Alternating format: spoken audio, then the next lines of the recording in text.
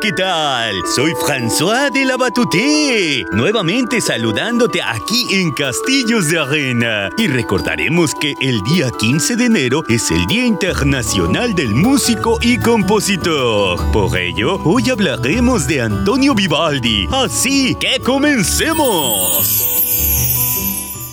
Su nombre completo fue Antonio Lucio Vivaldi. Nació en Venecia, Italia, el 4 de marzo de 1678.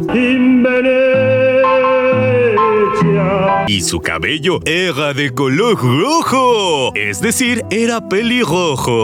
Su papá le enseñó a tocar el violín, instrumento que a Vivaldi le gustaba mucho. Y después él también pudo enseñar a otros. Compuso mucho y muchas obras musicales, más de 700. Entre ellas las 4 estaciones: primavera, verano,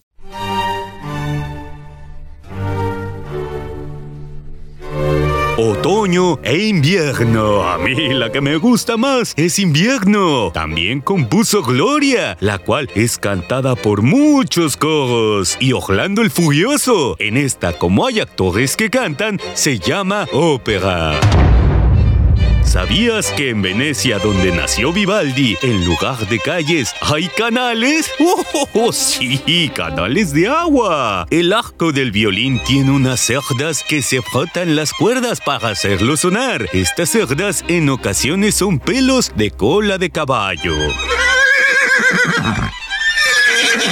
Vivaldi, además de ser compositor, también fue cura. Por tener el cabello rojo, le decían el cura pelirrojo.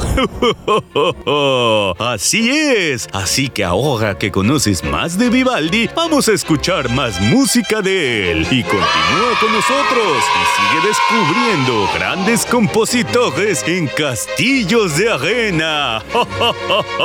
A ver, ¿dónde quedó mi violín? Vamos a buscarlo.